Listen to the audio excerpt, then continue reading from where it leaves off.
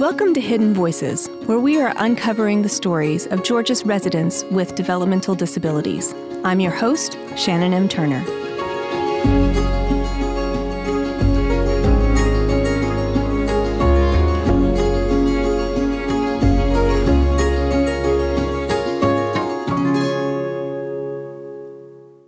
Today, we're talking about the high school transition. Hey, Les, can you play your graduation song for us? May 24's gonna be my day to graduate, ayy. I never gonna stop, ayy. I gotta keep working, gotta get this money. I can't give up on life. Life is too short to give up. I never gonna stop and get this money. Take care of all my family, ayy. When you think about all the tropes that come with high school graduation, senior prom, the cap and gown, crossing the stage to receive a diploma, throwing your cap up in the air with the rest of the graduating class, going to parties with friends, talking about what's next, it tends to be filled with so much hope, accomplishment, and promise. But graduating from high school is not always an excitement-filled turning toward the next chapter in every case. For one population in particular, it can be the most anxiety-producing, even potentially dangerous period of time in their lives. I'm talking about people with developmental disabilities.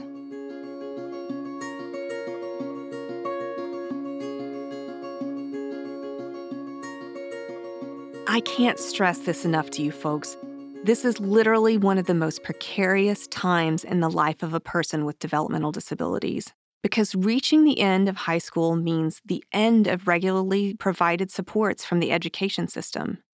The pressure turns up for families who have to figure out the complex system of waivers and wait lists and to piece together supports within the larger governmental system, mostly without the needed outreach and education from that system itself. Families are catapulted into this new world of disjointed and changing processes and obscene amounts of paperwork to be placed on nebulous lists for an undetermined amount of years. In other episodes, we've talked about how factors like race, socioeconomic class, and where you live in the state can impact your outcomes within the education system. But after graduating high school, our current societal values say that a person with a developmental disability is evaluated by factors such as how significant their disability is, how they communicate, and how educated, persistent, and resourced those around the person are to push the right levers within the system to secure a waiver. These are factors that make the difference at this stage of whether a person is integrated into post-secondary education, a job, or society at all. And this stage can potentially set the path for all that comes after in a person's life.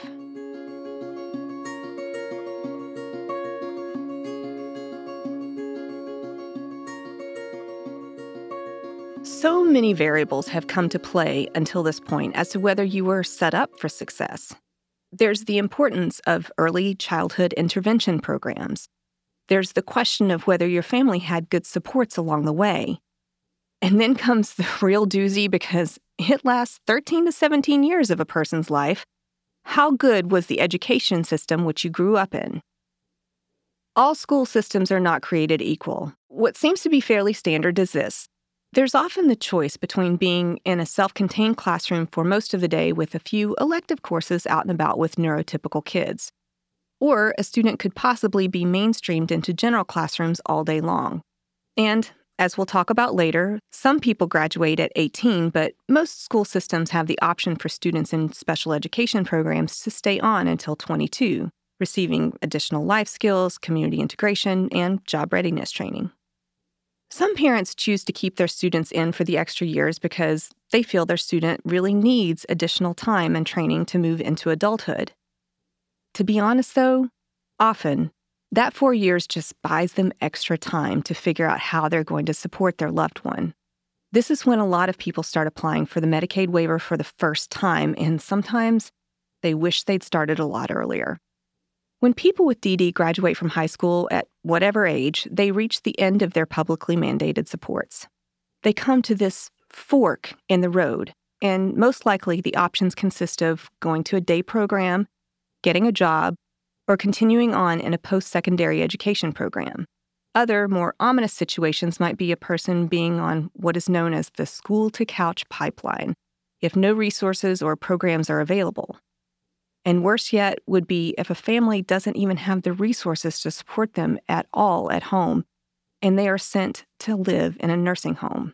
We'll look at that last possibility as a stark reality in our next episode about housing and transportation. Today, though, we're going to look at 3 very different scenarios of people who are all roughly the same age.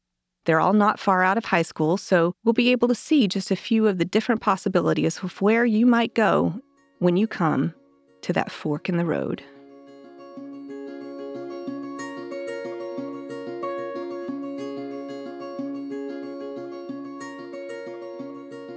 Mateo Hassani is 21 years old and lives in Lawrenceville, Georgia. When we met Mateo, he literally just graduated from high school, like 3 weeks before, and his family was struggling with figuring out what comes next in his life.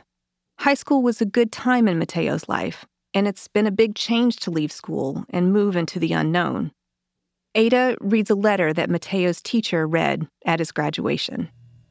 If there were a dictionary definition.com for Mateo, it might say something like a charismatic young man who is prepared for life and ready to be done with school.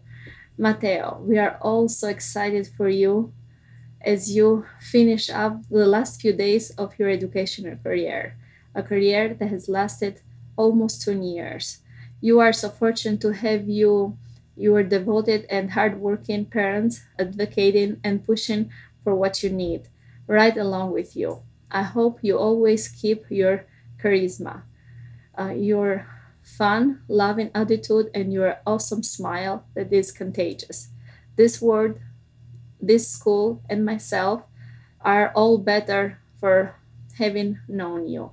Mateo, you always remain in our hearts. Mateo has cerebral palsy, epilepsy, and significant intellectual disability. He lives with his mom, dad, and brother, and his family loves him deeply. Here is his mom, Ada, describing Mateo. He's very quiet, very happy boy. He's a happy boy. He always smiles and, always happy. He never cries. Very gentle, very soft.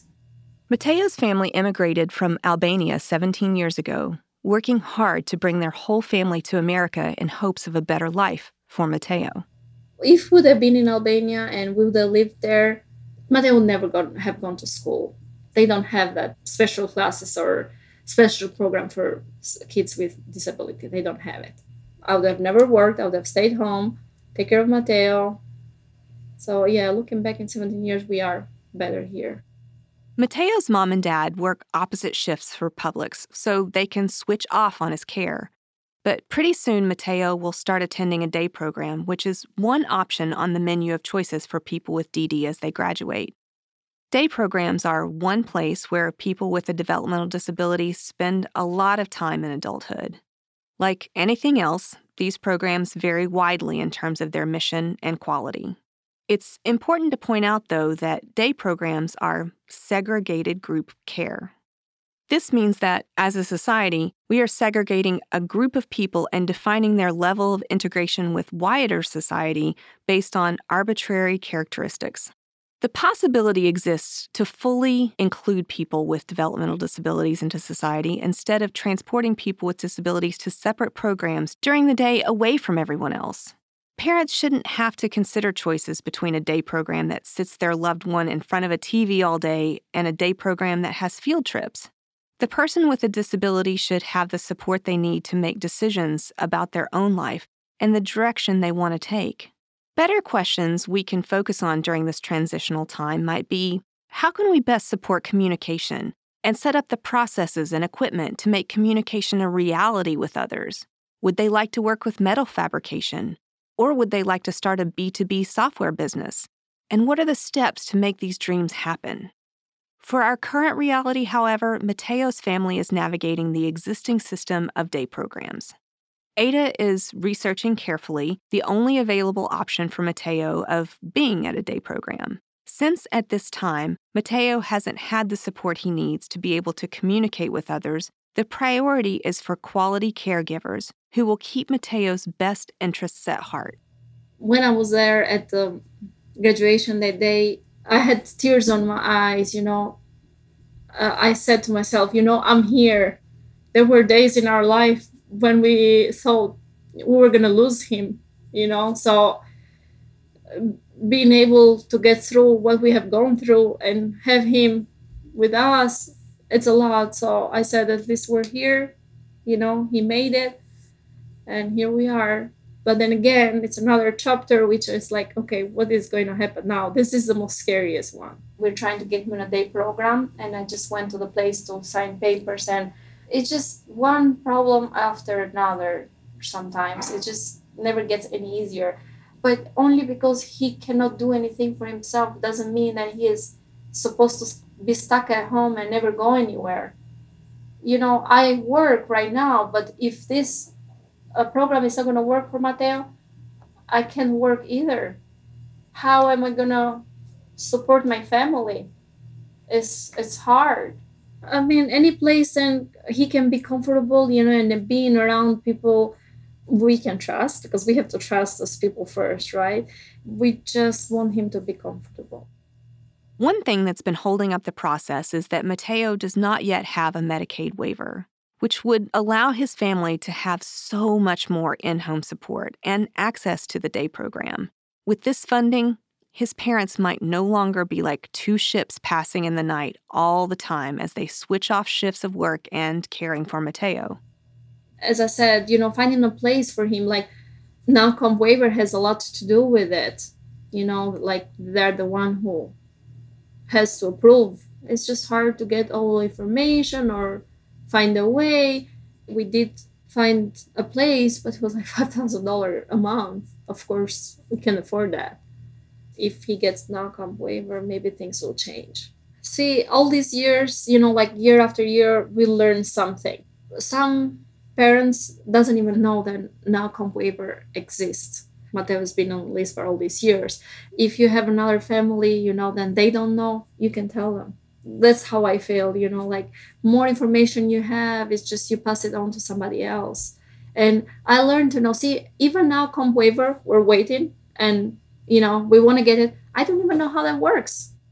Wishing them luck on their Medicaid waiver application, and also with hopes that the day program is the right place for Mateo, we move now to one of the most exciting options for a lot of people as they graduate high school, and that is college.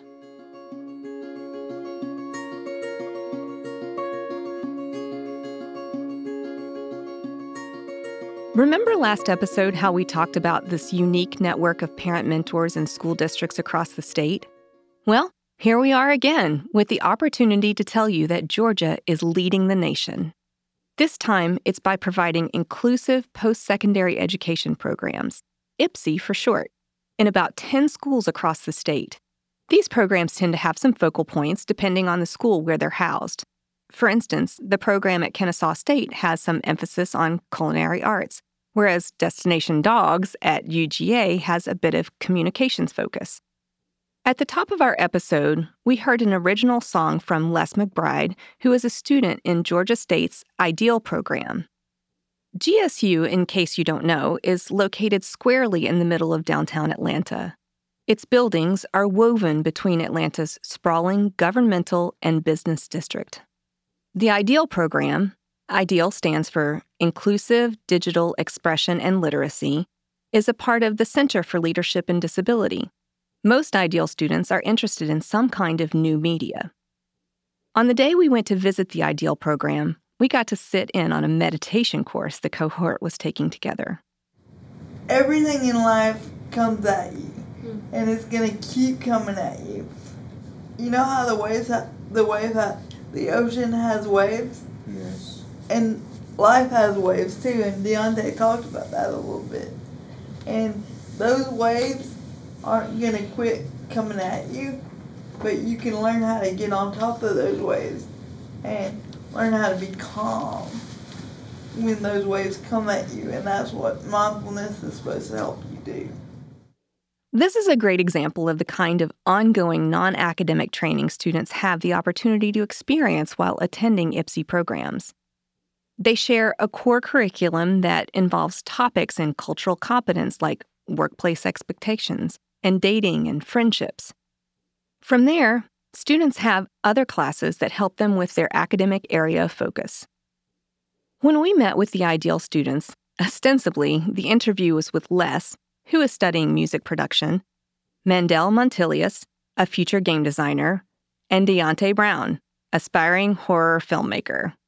However, since all the students in Ideal are studying different media productions, we turned a lot of the podcast production duties over to them that day, sharing responsibilities for interviewing, recording, taking pictures, etc. We even had an artist who provided some graphic transcription on the side. All in all, we had 9 students producing different parts of the interview. Also, there's a robot in their building, so it was pretty much the most fun day ever. Les, Mandel, and Deontay are all around 22, 23 years old, have mild intellectual disability, are from different parts of Metro Atlanta, and they're all nearing graduation from their program. Les and Deontay talk about first coming into the Ideal program. It was amazing. I never had that through middle school and high school, but it was a good supportive program. It felt great. And I was excited to start college because I didn't know that they had a program like this for us. In Ideal, they've each pursued a different field of study, and they talk to us about what they've been up to. Well, I came here to study film because of 2 students that was here in the program, and they were peer mentors. And their names are Phil and Jade, and they are film students. And they are the reason why I'm doing film and why I love it so much.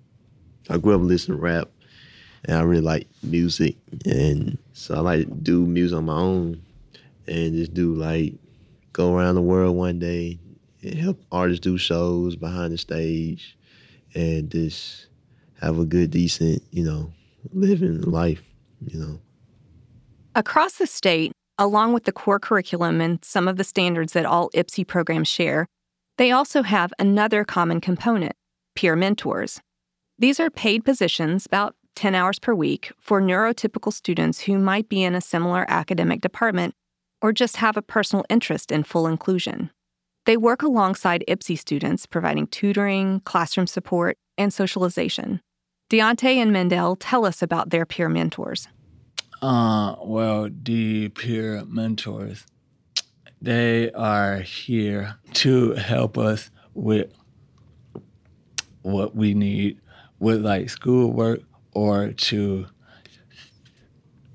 get a job or to go to a game that we want to go to. Then I had a screenwriting class, and so he would go in the classroom with me, and he would sit next to me, and he would help me with my classwork. He would help me with my homework.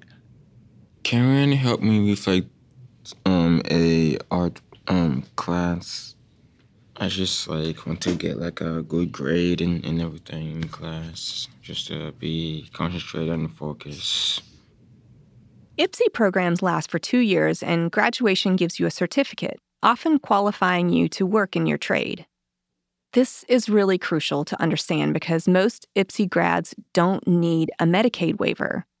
They are able to work on their own and lead fully integrated lives without supports. The reason why I'm spelling that out for you, though, is IPSE itself is a program that needs funding. In fact, most IPSE students have to pay full tuition and only emerge with that certificate, not a diploma at graduation. There are few scholarships available for them. The need for IPSE is also a need for public systems priorities. There are a couple of other options that might look similar to IPSE, such as Goodwill or Warm Springs, but these programs again segregate people with developmental disabilities away from the general population. So this is another place to get involved in advocacy. Tell your legislators to move funding priorities toward IPSE programs or advocate to the Department of Education to make dual enrollment for students with developmental disabilities possible. These changes will pay off in dividends for countless graduates in the future. But don't take our word for it. It's a good program to support. It helped me, and it can help anybody else. I think they need more programs like these in every college.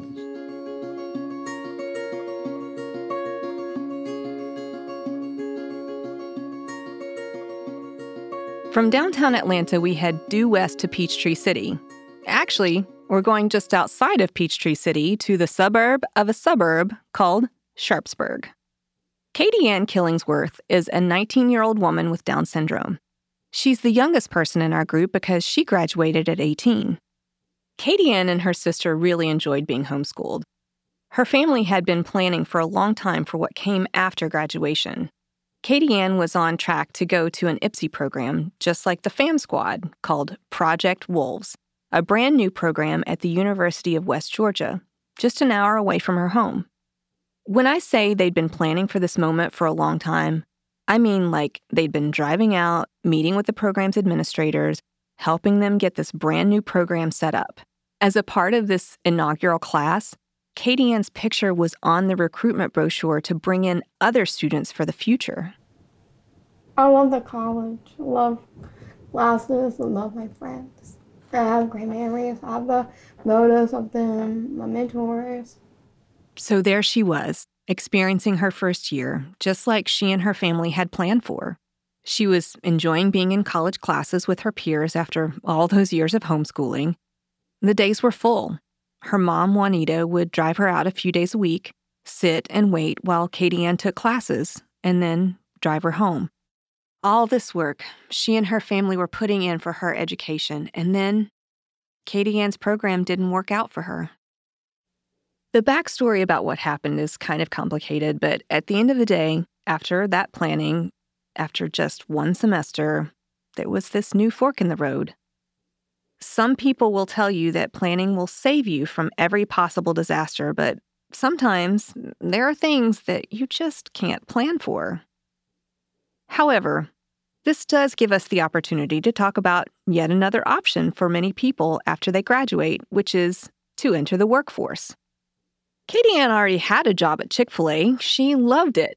In fact, when she and her mom would go through the drive-thru every week on the way to speech therapy appointments, she told the manager through the window that she wanted to come work for him one day. And she did. And what did you tell Mr. Allen, like when you were like 13 or so? Yeah, ask him to get a job. Yeah, even when you were 13, you asked him for a job. So then when you turned 18... I told him my high school, as senior high crier, I tell him I got a job. But Katie Ann doesn't want to just work for Chick-fil-A. She has other dreams, too. The academic reason for attending Project Wolves was that she wanted to become qualified to work in early childhood education. Guess what? She's already gotten the job of her dreams at her church's daycare center.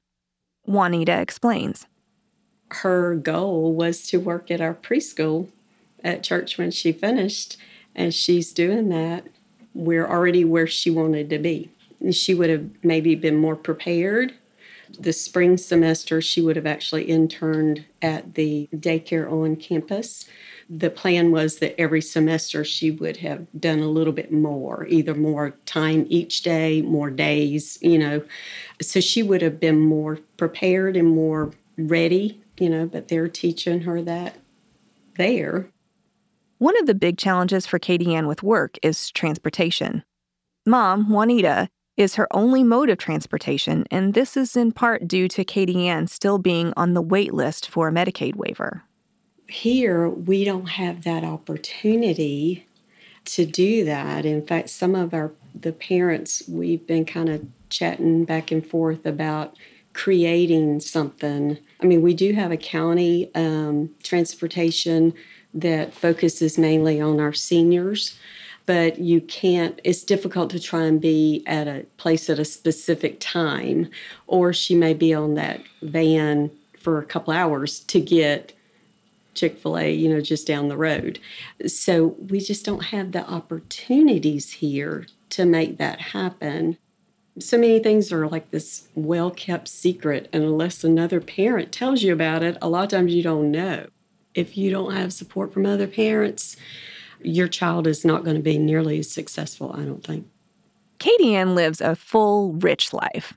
She's maybe not as independent as she'd like to be one day, but she's working on it. So thank goodness when the path she'd planned for ended, it didn't mean she fell off a cliff.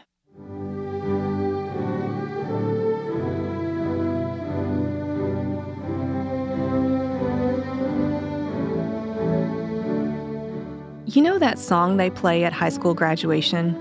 It's called Pomp and Circumstance.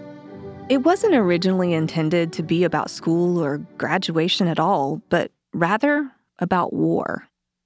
The title comes from Shakespeare's Othello, a line that talks about the pride, pomp, and circumstance of glorious war. Hopefully, when you graduate high school, it doesn't feel like you're gearing up to do battle just to find the right place for yourself in the world. It does seem, though, that circumstance has a whole lot to do with where you might end up.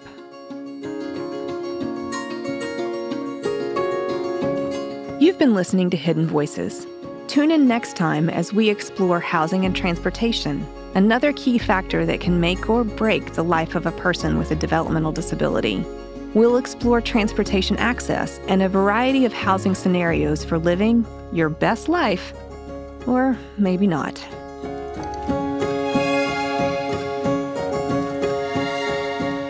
Hidden Voices is sponsored by the Georgia Council on Developmental Disabilities. This podcast is part of a series of stories called The Storytelling Project, a collaboration between L'Arche Atlanta and GCDD. You can find out more about GCDD's advocacy at gcdd.org and about L'Arche Atlanta's community of people with and without disabilities at l'archeatlanta.org. That's LARCHE Atlanta.org. Other strategic partners are Resurgence, Impact Consulting, and StoryMuse, made in partnership with Frequency Media. I'm your host, Shannon M. Turner. Irene Turner is our executive producer. Ina Garkusha is our producer. Dante Hodge and Cooper Skinner are our sound engineers. We are recording at Listen Up Audio in Atlanta, Georgia.